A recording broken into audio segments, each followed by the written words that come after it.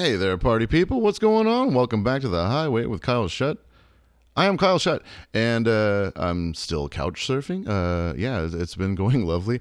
We just played the Ripple Fest here in Austin last weekend alongside Eagles of Death Metal and Crowbar and a 100 other rad stoner bands, and it was a good time. Really good time. I am ramping up now to do something that I said that I would never do again. It's the Hot Ones Hot Wing Challenge. It's not really a challenge so much as it is just an interview while you eat 10 of the hottest wings on the face of the planet. Spicy Boys here in Austin does an homage to Hot Ones called Spicy Ones, and we're going to do the next one August 10th at St. Elmo Brewing Company at 7 p.m. Here in Austin, Texas. You can come down there and watch me eat 10 absolutely nuclear hot wings and get grilled, answering all everyone's burning questions, haha, and it's going to be a lot of fun. So everybody come down to that if you want. After that, we're taking the highway live to Psycho Las Vegas this year. I am so excited. We have two-hour sets, so you can catch us on Saturday and Sunday. And I've got 4 guests for each show. We're going to get to the bottom of it like we always do. It's going to be a fantastic time. And the rest of the fest, I'm going to be bopping around, doing, IG Live interviews with all the artists that want to sit down with me and have a beer or a smoke or something. And so you can follow me there on Instagram at Kyle Shutt. That's where all the good stuff is.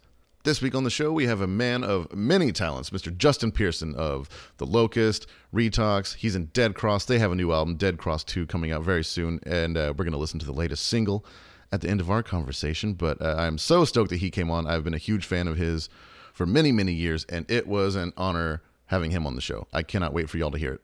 Now, I'm not one to talk shit. Oh, who are we kidding? Yes, I am. It's time to throw everybody under the bus on That's Not News.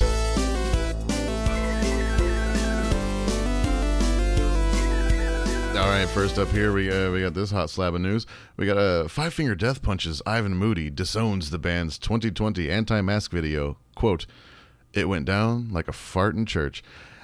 Hey, I saw that coming, brother. I mean, like, hey, you make a song about whatever you want, all right? I don't care. But it seems like it's the people with the dumbest opinions about things are the ones that are just so vocal about it and shoving them down your throat. Anytime a band gets political, it's kind of eye-rolling. And, I'm guilty of it, too, on this program. But, dude, everyone knew that was going to go down the way that it did. So I don't see a reason to make a headline out of it because that's not news. Now, this next story is actually pretty heartbreaking, but I do have some issues with it. Buckethead asks fans for help after 10 of his guitars are stolen. That is a strange headline for many reasons, because if you click on it and you read the story, there's no story. All Buckethead says is that 10 of his most prized guitars were stolen and he'll never be able to replace them, and he desperately needs 2 new Les Paul Studios to do something. This is not news, for one, and it would be if there was a story behind it. Who stole the guitars? Where were these guitars? Aren't these guitars insured? Doesn't Buckethead have like 300 Les Paul Customs? Nothing about this story makes any sense. The Buckethead, he's an absolutely ripping guitar player. I don't know that I would choose his same fashion sense on stage, but there's meat on the bone here. It's just that they forgot to give us any of it, and so for that reason, that's not news. All right, now here's some weird clickbait bullshit. Corey Taylor on artists that don't listen to their own music. Quote, "You're just a fucking dickhead." That's a really stupid headline, and you know what? If you read this interview, I don't even think he has a point, man. It's just his quote is that how do you expect to go somewhere new if you don't listen to where you've been before? And I've always said that I don't make records for fans or to please anyone. Especially like The Sword and my own solo music, we always make the records that we want to hear. And we do listen to that, but after you record that art and realize your vision and sort of exhaust it, then we don't really listen to it anymore. I don't know of anybody that does really, except Corey Taylor. I mean, I could see Corey Taylor driving around listening to his own records, but it's not uncommon for a recording artist to get everything they needed out of that project and then move on to the next thing. whenever the Sword did get back together for the Primus tour last year, I did go back and listen to our records for the first time in a very long time. And I was blown away, but it's certainly not something that I sit around and do for pleasure. That's for you people to enjoy, and we're gonna keep doing more music and enjoy it that way. So whatever, Corey, maybe you're the dickhead. That's not news. All right, I've said it before that I don't like talking about these fall down, go boom stories because that's not news. But when it happens enough, it's kind of becoming news. On this Rage Against the Machine tour, they're kind of going viral for all the wrong reasons. But at least people are talking. Everybody knows, Zach De La Rocha broke his leg at one of the shows last week, and here he is in this footage, sitting down performing, which is fine if that's how you feel that you need to proceed. But a fan snuck on stage at this one particular show, and the video is pretty hilarious. It all happens within about 2 seconds before the security guard, who is doing a bum's rush at this fan, can get the fan. The fan jumps out of the way, and the guy just plows through Tom Morello, and they go completely off the stage. And it looks pretty rough, honestly. But Tom Morello was in good spirits about it. He jumped right back up and did sort of a King Kong or like a Hulkamania sort of chest pound. Had a smile on his face. He clearly had the right attitude about it, and it's fun when an artist can sort of just brush something like that off and not throw a little temper tantrum on stage about it. So it may not be news, but you know what, Tom? You're all right. Now, I don't want to just sit here and trash everybody this week because there is some real news. Right here, we got one. Gwar think Adele might be a space alien in disguise. Fuck yeah, that's news. Hell yeah, Blothard the Berserker, friend of the show. Gwar is awesome. They have a great new documentary out by the filmmaker named Scott Barber, and yours truly appears in it a couple of times, and I even have some music in it as well. It's called This Is Gwar. It's on Shudder, and it has a limited theatrical release across the country. So if you see it playing at your favorite local theater, please go check it out, or if you're on Shudder, check that out too. I'm sure it'll have a much wider distribution soon, but This Is Gwar. If you like Gwar and you want to cry, it's a great movie. It's an emotional roller coaster, and it is fantastic. Anything with Gwar in the headlines is news, so I will stand by that forever. And let's see, I'm going to go ahead and leave you with this one here. Ozzy Osbourne rejoined by Tony Iommi on new track about jacking it too much. Yeah, they. I guess there's a new song on Ozzy's newest record where Tony came and gave him some riffs, and somebody, I doubt Ozzy wrote these lyrics, but somebody wrote lyrics that really make it seem like it's about jacking off. They talk about sticky magazines and the hand that beats you makes you blind. These lyrics are out of control. This isn't news. This is just sad. I don't know how to feel about this. I haven't heard the song. I didn't want to listen to it. So maybe I'm a little bit maybe it rips. I don't know. But, and hey, I'm no stranger to cranking one out every now and again. But, I'm not going to write a song about it, especially at that age. That's just nothing that I needed to hear in my life. And that makes me sad. That is decidedly not news. All right, like I said earlier, we got Mr. Justin Pearson on the program. I cannot wait to get into that conversation. Before we hop in, I just wanted to remind everybody that if you want to help keep this show going along, you can find us at patreon.com/thehighway. For a few bucks a month, you can help me make sure that all my guitars have all 6 strings on them, help me keep my lights on, and you can even get yourself a shout-out on the show. Like Brian Jane and Taylor Ellis, thank y'all so much for your contributions to my crazy dreams. But no matter what you give, or where you get it, thank you so much for listening. It's time to do things my way. The Highway.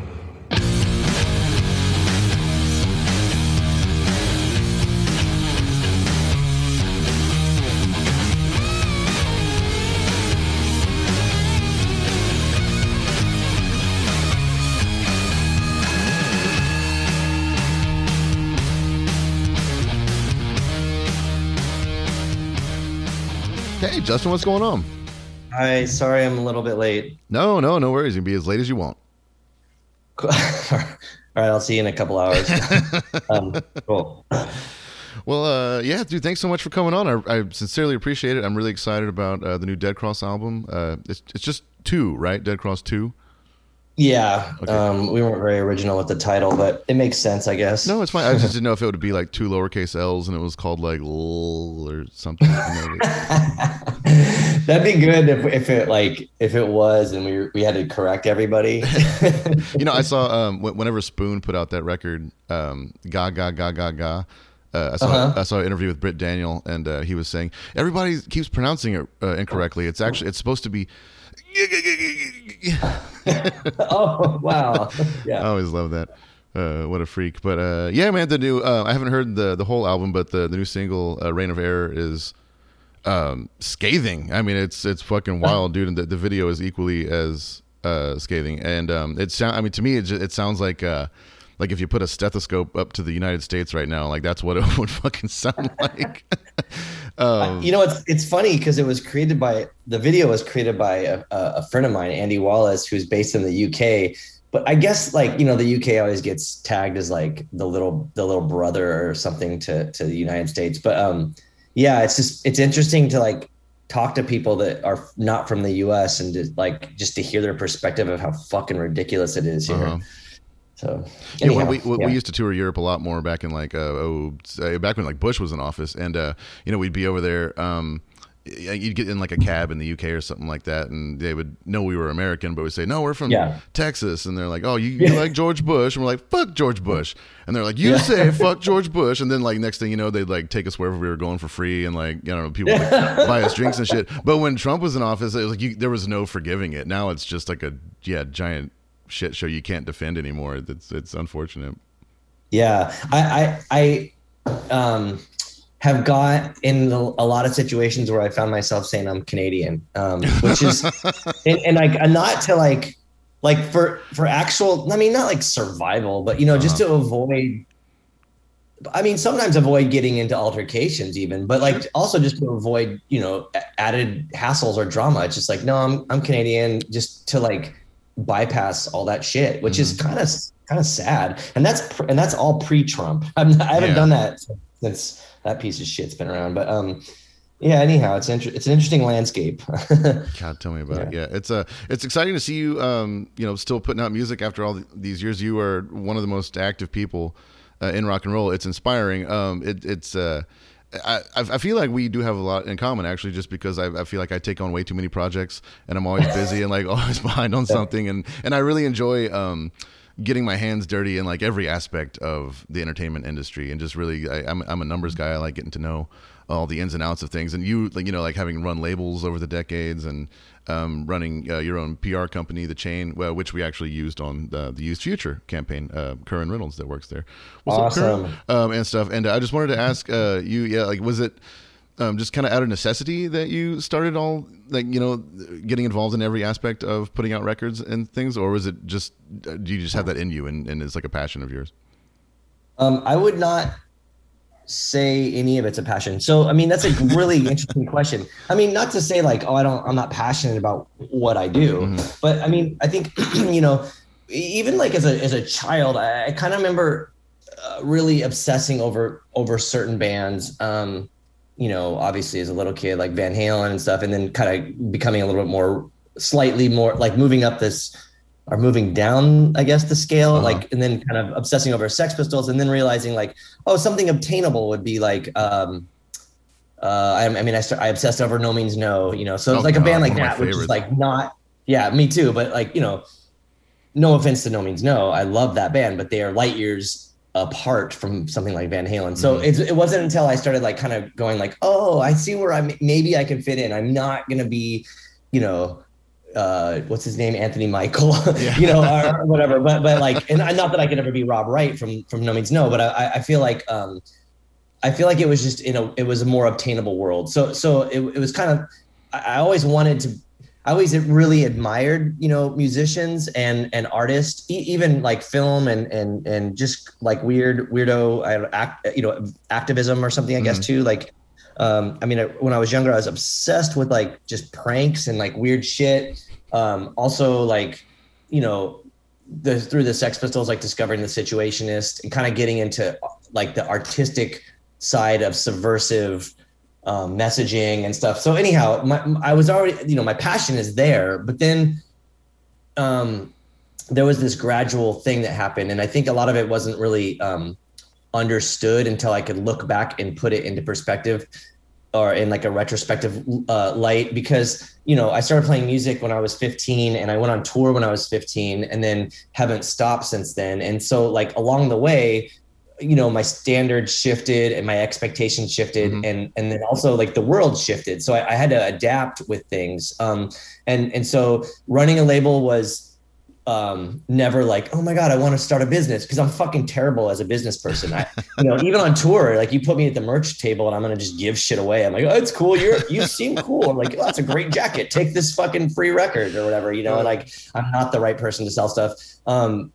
Or run a business. And with that being said, like, I don't want to freak out anyone on 31G. I don't do that with their shit. It's just usually myself. But I mean, fortunately, the people that help me with 31G or that are part of 31G really do make it work. But it was a necessity. It's at the start of it, because it was like, so Eric Allen from Unbroken, and who was also in Swing Kids, was the one that really pushed me to do a record label, because him and I were in Swing Kids and we had problems with the way that the Swing Kids 7-inch was released. It was just a lot of kind of miscommunication and like misunderstandings. And it was weird, because we were a little bit disappointed and kind of just felt odd about it. So Eric was like, you should just start your own record label. And then like, you could kind of like make sure everything works, or if it doesn't work, you can blame yourself, you know? And I was like, oh yeah, that's a good idea.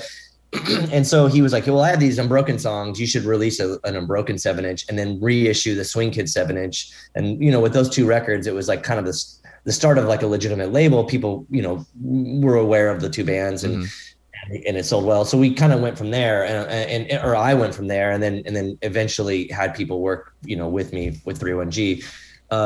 So it was kind of, you know, it was a necessity. And even fast forwarding like fucking 30 years or something, you know, doing PR, it was the same kind of thing. I mean, I knew Curran before, you know, way before we started the chain.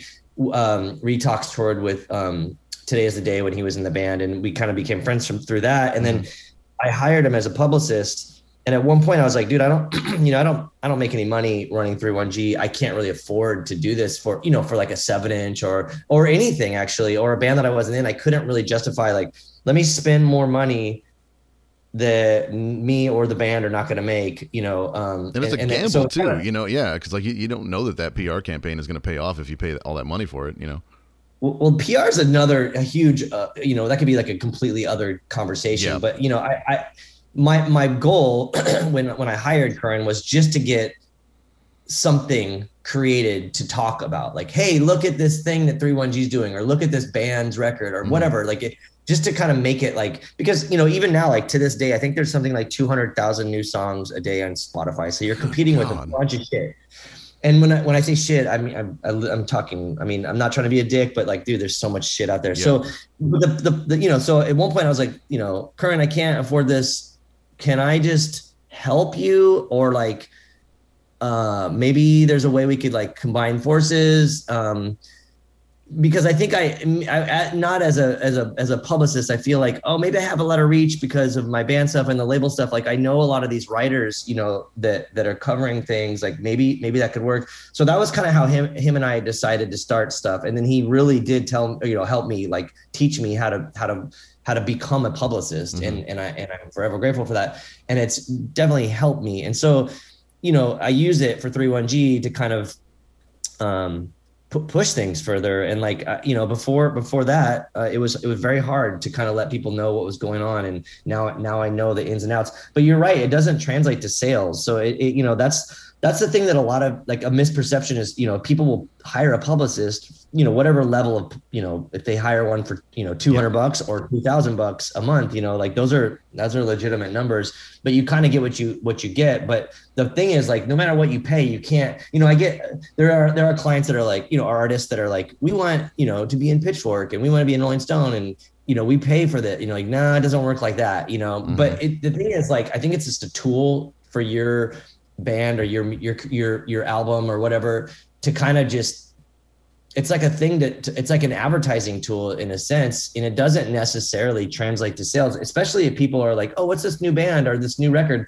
I'm going to stream it. I mean, you're streaming, your streaming profits like 0.000001, so it's more like, oh, this will help me, get press or help me on tour or help me get a, booking agent or on a better label or something. So I don't know. It's interesting to see that landscape and see what people's perception as artists are, or what their expectations are. Because for me, I just roll with everything with very, very low expectations, and I'm never let down because it's always going to be better than the lowest, bar. So, yeah, totally. We always say, aim low, be high. That was gonna. I mean, it's true. It is crazy when people cruise around like expecting, like, I don't know, whatever, like the world, and you're just like, come on, man, you can't really live like that. And that says that goes for any aspect in life, whatever you're doing. Like there's just a lot of assholes out there that think their shit doesn't stink. And I mean, everyone's shit stinks to some extent. So there's that. And the best way still, I mean, even today, to make a name for yourself or your band or whatever you're trying to do is word of mouth. And that's something that y'all had just down back in the day. We'd be remiss if we didn't talk about the old 31G days, where the way I heard about y'all, the Locust and everything, was just going to record stores and seeing the vinyl that GSL, Gold Standard Laboratories, and 31G were putting out, because everything that y'all did looked so good. It was always like a crazy shape or a crazy color or like a very unique size of record or whatever, and it just jumped off the shelf at a time when vinyl was kind of in a dip, I guess. There was only like, two places around the world that made records and stuff like that. And y'all always like stood out that way. I didn't hear about y'all like, in magazines or MTV or whatever, it was going to, I moved to Austin in like 2000. So I think I was 17, and, I would see, like the big metal bands at the time were like, like Cephalic Carnage, or, Mastodon was kind of coming around then and stuff like that. But that was all like, the Relapse Records was a whole different kind of metal or extreme music, I suppose. And y'all were like y'all were just the cool kids. There's no other way to put it. Like, when there was bands like Lightning Bolt and the Locust and Albatross and even like Daughters coming out of that scene.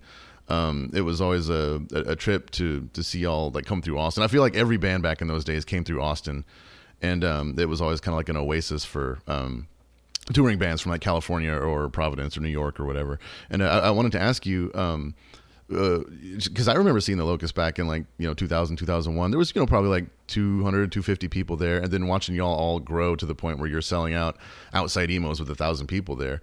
I just kind of wanted to ask you like what your perception was on Austin in the 90s and touring through here, and how different it was from other places.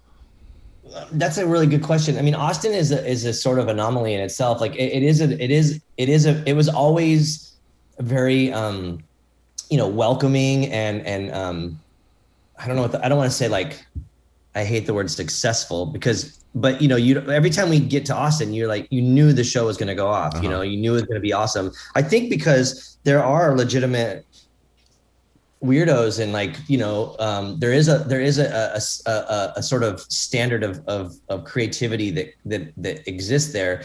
And it's kind of interesting because there's a lot of times where people will bring up like San Diego, which I'm not comparing Austin to San Diego, but San Diego is an interesting place because it's sort of outside of Los Angeles, and we don't have all of the nice venues and like sort of like platform for creativity. Like, it's very conservative, and it's very focused on tourism or whatever. So in San Diego, we were forced to just kind of use our resources and create something from nothing. And I think that's an interesting thing. Like, because you also referenced like, Providence and stuff, which I think is a very similar kind of city. Maybe Providence is like a mix of San Diego and Austin. But, when you get to Austin, it was like, you have all these weirdos, maybe because you guys are stuck in the middle of like garbage, no offense to the rest of Texas. You're not wrong. It's like, just, there's some fucked up shit. I mean, even in Austin was crazy. I remember like when the Locust would go through there, and we would tour with having Planned Parenthood table our shows. We'd get on the whole tour, we'd get to Texas and all the promoters would be like, we can't have Planned Parenthood here because the people that, the landlords of the venue or of the building will revoke our lease if, because they're, like crazy shit like that. And they're just like, look, Austin's not like this, but it's Texas, and you're like, whoa, that's crazy. So maybe I think that Austin might be, subconsciously or like in the DNA of Austin is like a revolt against the rest of the state. Mm-hmm. I feel like maybe that's why. And so again, going through Austin, you have all the weirdos, you have people that are ready to like connect,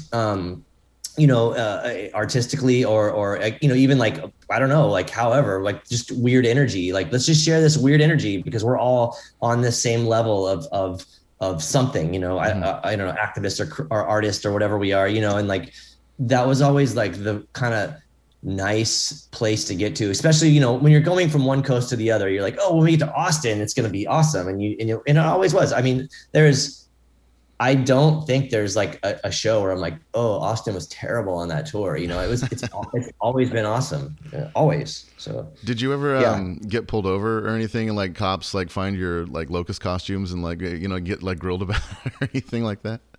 No, I mean, anytime anyone discovered the Locust uniforms, they fucking stunk really bad. And I think it was just like there were times where we would get pulled over, but usually, I don't know. I mean, it was so crazy looking at the van and how it was packed, and like, there's 6 of us in there with all this shit, and like, we had a lot of gear and merch and stuff. And so I think it would, even when we go like into Canada and stuff, and you see people getting their vehicles just emptied. There was times where they'd pull us over, they'd open the van and be like, "What the actual fuck are you guys doing? Like with this much shit in here?" And then they'd pull a couple things out, and then they would get to the uniforms and be like, "We're done. Like I'm not touching that," because there were times where they're like, "Hey, can you come back here and put this gross shit back in your vehicle? We're not touching it," or whatever. So. I mean, it never got to the point to where like someone's like, "What the fuck is this outfit? You look," they never like really saw what we looked like. They just saw it hanging on a hanger in the back of the van, crammed in there with a bunch of gear, and they're just like, "This thing stinks," or like it's still wet, or like especially like Gabe's would always have like white all over it, like salt deposits from his sweat, God. So.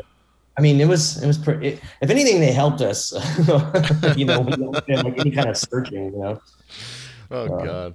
That's hilarious, man.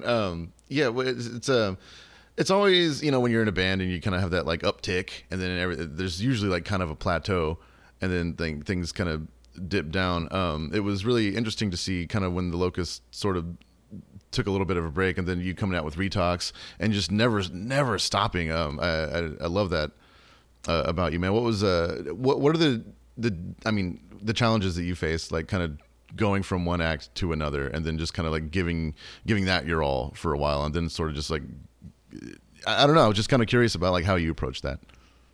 Well, I don't really have a choice. The thing that's kind of interesting when you look at people that are musicians or artists, and they create stuff like, I'm trying to think of an example. You have someone who's in a band, and they are this person from this one band forever, and that's them. That's mm-hmm. their identity. Them, and that's cool and stuff. But for me, with the Locust, I think kind of early on. I mean, even when the Locust started, I was still kind of in Swing Kids, and Swing Kids was kind of a part-time thing because our drummer moved to the Bay Area and stuff. So it was like, oh, I'll just start this other project. And then with the Locust, it at some point, I think it was Joey started playing in Le Shock. So the rest of us, were like, oh, well, he's on tour. Let's start Holy Molar. And then so there was always kind of like this idea of just working with other, and also too is like, oh yeah, we want to work with these other artists that we really respect and our friends that we I don't know, admire or whatever word you want to use, like we all really wanted to play with Maximilian on, the drummer for Holy Molar. Like we were just like, God, man, he's legendary. He was in the ENIAC era. Like, let's start a band with him. And like, mm-hmm. that was, so it's kind of like, why not, the Locust isn't going to be playing for 2 months cause Joey's on tour. So let's do this other thing. So it was kind of just like always there. And then at one point, when the Locust was fully active. It was like fully active with some girls also being fully active. I remember, both bands being on their own respective tours, trying to, this time, like the internet was a little bit different, but like every day trying to find internet so I could sit down and like listen to these mixes, because albums were being mixed while I was on tour, with the other band. And so it was there. So it's just kind of like how things went. But I feel like there was always this sort of level to keep things going with any spare time. So when the Locust did take a break, for many reasons, we decided to stop playing. And there was like, I don't even know how many, at least 5 or maybe 7 or whatever, a bunch of years where we just stopped playing completely. Yeah. And that was when kind of Retox started, and Retox actually initially started with Gabe as well on drums. So again, it was kind of like, Gabe and I were like, oh, we should start a band with Mike Crane because we really liked Festival of Dead Deer. And so that was the sort of reason behind that. Nice. And it was based on Gabe and I being in Head Wound City, and Head Wound City not being a band, at that time, or not being active. And so, we just started something. And, Gabe had to quit Retox pretty quick, but regardless, it was kind of just like, well, what else am I going to do? This is, a necessity for survival. It's like these things have to happen, so I gotta go do this thing. And it was like, it was very challenging and very humbling to go on tour and have people just fucking hate you again. And you're like, oh man, we're losing, hundreds of dollars every day on tour, or thousands of dollars, whatever. I don't know how, probably hundreds only, but, like still losing money every day. Yeah. And like out in the middle of, America, or in fucking Florida or somewhere where people just are trying to beat you up. And you're like, dude, I just want to play this set. And like, you can just go fuck yourself. But people would literally just want to fight us and shit. And like, all right, we're at this level again, but those kind of things, I think maybe in retrospect really did push us to create a certain kind of art and to make a vibe and to make it what it was, and I feel like, and also too, if you do get into the situation where someone's trying to fight you or something, or where there's hostility or real legitimate negativity, I feel like maybe you are doing something right if you're getting that reaction from someone, because I know, I'm well aware that like apathy or being indifferent is when you're failing. The point is to like create this reaction, even if it's a negative one, as long as people are paying attention, you're moving the dial some way. There is movement, because stagnation is where things start failing and becoming monotonous or boring or whatever. And so there's never been like a real legitimate dull moment. For me, it's just, there's a lot of depressing moments, but never a dull one. So there's that. Yeah, I know that all too well, but it's, it seems like, once Dead Cross, popped up, God, when was your first single? Like 2018, 2019, maybe? The first record came out, I think, in 2017. Oh, okay, yeah, because I saw y'all when you came through at Emos. When Mike pulled that little redheaded kid on stage, that was really weird. Yeah, that was so cool. Yeah. That was creepy as fuck. Did you imagine being that kid though? Like, I know. That would be so. Not that I want to like give ourselves any kind of credit where it's not due, but like I feel like if I was that kid and got dragged up on stage, it would project my life into a direction that definitely was needed to go into. I always talk about this too. Like when I was 12, I met the Cramps, and was the life-changing thing, and it was fucking cool, man. Yeah. And they were still like, they were still legit. It was like pre-Epitaphs, kind of like, whatever. It was like when they were still rad, like Candy Del Mar's on bass. Like it was sick. And cool. I met them, and it was the way they treated me as a 12-year-old, especially when I had terrible parenting. I was, no offense to my mom, but it was pretty bad at that point. And anyhow, it was like really, really awesome to meet them. And I feel like it changed my life. So when I see, when I would see Patton, which he did it a lot, brought kids up on stage and like let them like fuck around in front of people and like, I don't even know what they dance around or like whatever he would do. Like all of his kind of like goofy shit was pretty rad. And I think those kids are our future. And let's just hope that they gravitate towards like all the weird shit we're into, and yeah, hopefully that's it. So yeah. Yeah. But it's great to see like y'all come together. I mean, I hate to call it a super group because supergroups usually tend to suck, but Dead Cross is fucking rules, man. What's it like playing in a band with Dave Lombardo? It's such a funny question. I always get asked that. I'm sorry. I have to. No. It's well, it's interesting because Dave is such, like, aside from his drumming, he's such a humble and caring and I don't know, like, just patient and sweet human being, which you wouldn't expect from the guy from Slayer, you know. And but also I feel like maybe that's why he had a riff with some of the people in Slayer, because I feel like maybe he is just a very kind soul, and you know, maybe he doesn't align with certain people in Slayer, but regardless, you know, it was crazy because I'd already like spent a bit of time with them because the Locust and Phantom Loss toured, so we were familiar with each other. That's right. I totally spaced on that. Yeah, but so when we got in the studio, because we got in the studio to work on someone else's record together, and this was and in the studio is when we ended up putting Dead Cross together, because he needed a band really quick in 12 days to play a show. So like me and him and Mike Kramer were like, oh, let's put a band together, and then we farted something out. But it was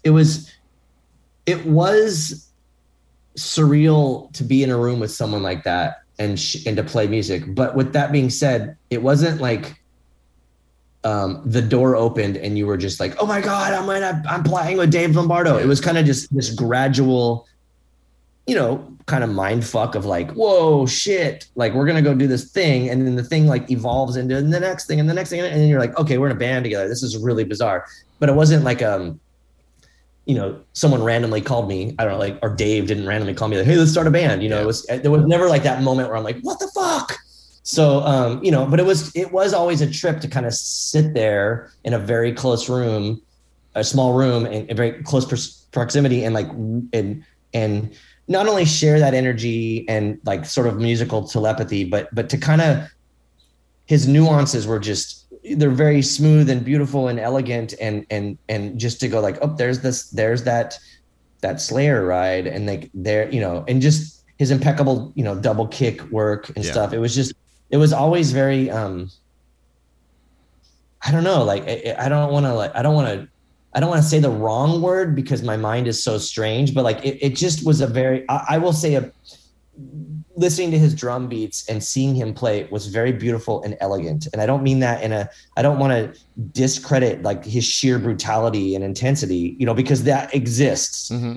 But for me, up to that point, I was so used to sitting right next to Gabe Serbian and having it just be constantly fucking brutal and weird and technical and jagged and angular. And then there was like, and so like working with Dave, there was like this sort of smoothness to it. And it was really, really interesting. I think those two drummers are two of my favorite all-time drummers. And they had love and admiration for each other, which I think they both should have had.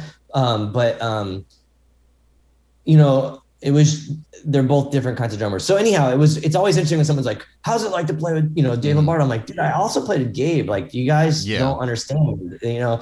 So there were like a few times where, you know, I'd be playing with Dave, and I was like, I remember when we started, when we first started Dead Cross, I think I said something on social media that was meant as a joke. And I'm sure Dave didn't think I was a dick, but I was like, I've successfully avoided playing with drummers that use China's up until now.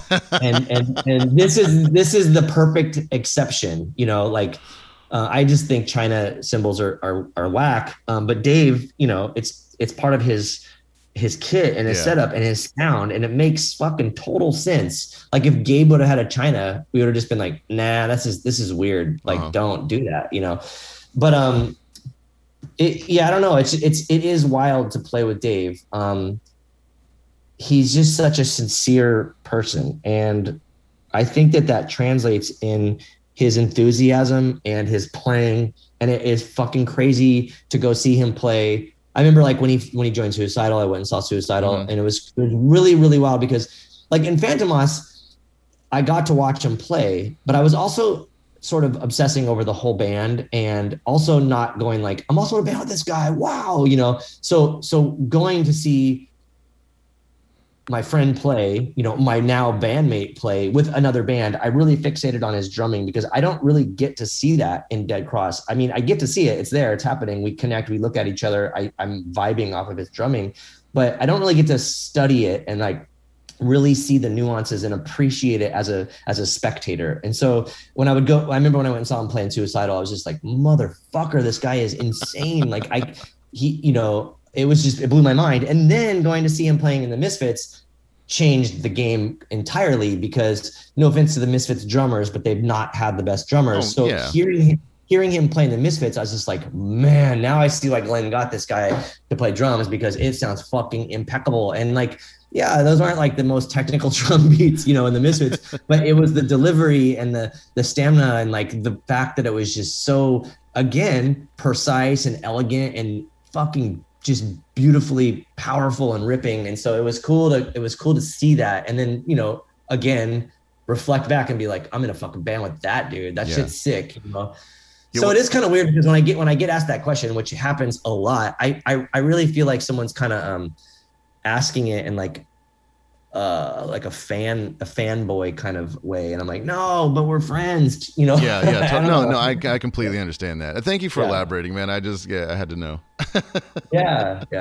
I mean, I trip out on all kinds of shit. Like everybody that I work with, I'm like, what the fuck? We're doing something together. This is crazy, and like it's cool to experience those things. It's cool to really get to see that side of someone, that personal side. I mean, it is like. Granted, you're just playing music and stuff, but you are sharing something very emotional and very personal most of the time. And it's cool to be able to connect with other people like that. And I think maybe that made me a better artist, or definitely made me a better human. I really appreciate the fact that I can navigate working with different kinds of people. I think that's really important for myself. That's fucking awesome, man. And thank you so much for sharing your time with us too, and shedding some light on that. I like I said, been a big fan for a long time, and I sincerely appreciate you taking the time to sit down with us today. Of course, man. Of course. Thank you. I have to say, I appreciate anyone giving the shit to talk to me, giving a shit to talk to me or like find what I'm doing interesting. I really do appreciate that because not everybody gets that. And I'm grateful for that part. Yeah, absolutely, man. And I always ask if anybody wants to play a song off the new record. I know I haven't. You've only released the one song so far, so we can play "Reign of Error" if you want, or I don't know if you had another when does track this, on the album. When does this air? I can drop this next week or in the next week or two. Then you're gonna have to play "Reign of Error." Unfortunately, I would love to give you a different song. I mean, no offense to "Reign of Error," but there are better songs. In my opinion, there are better songs in the album, but those aren't the ones. But yeah, I just feel like, it's not my place to give out other tracks. But play "Reign of Error," and if people love it, great. And if people hate it, that's also great. People hate it, they can kiss my ass. Well, there's been a ton of negativity online in the critics. I use critics with air quotes. Commenting on our video mainly, but also on the song. And luckily, they don't really bring me through the gutters too much. Mainly Mike Crane. he gets a lot of shit. Actually, everybody except me gets shit on for the most part, which is great. I welcome people shitting on me. It's fine. If you got to do it, you got to do it. But I think we can push that song, and then when the next single comes out, people can talk shit about that one. Sounds great. We're gonna play it right now, man. Justin, thank you so much. Thank you so much. I really appreciate it. Yep. Talk to you next time. Okay, take care.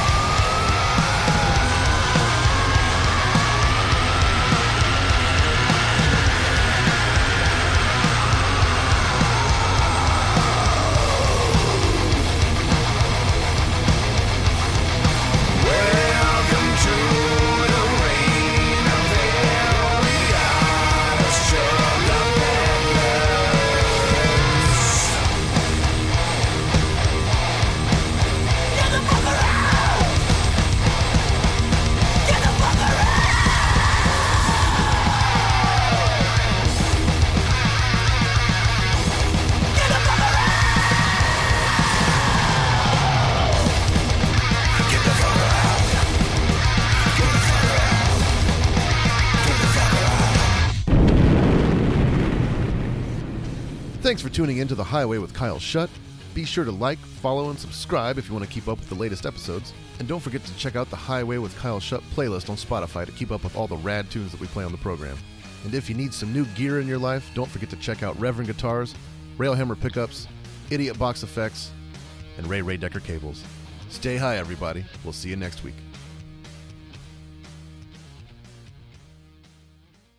Hey there,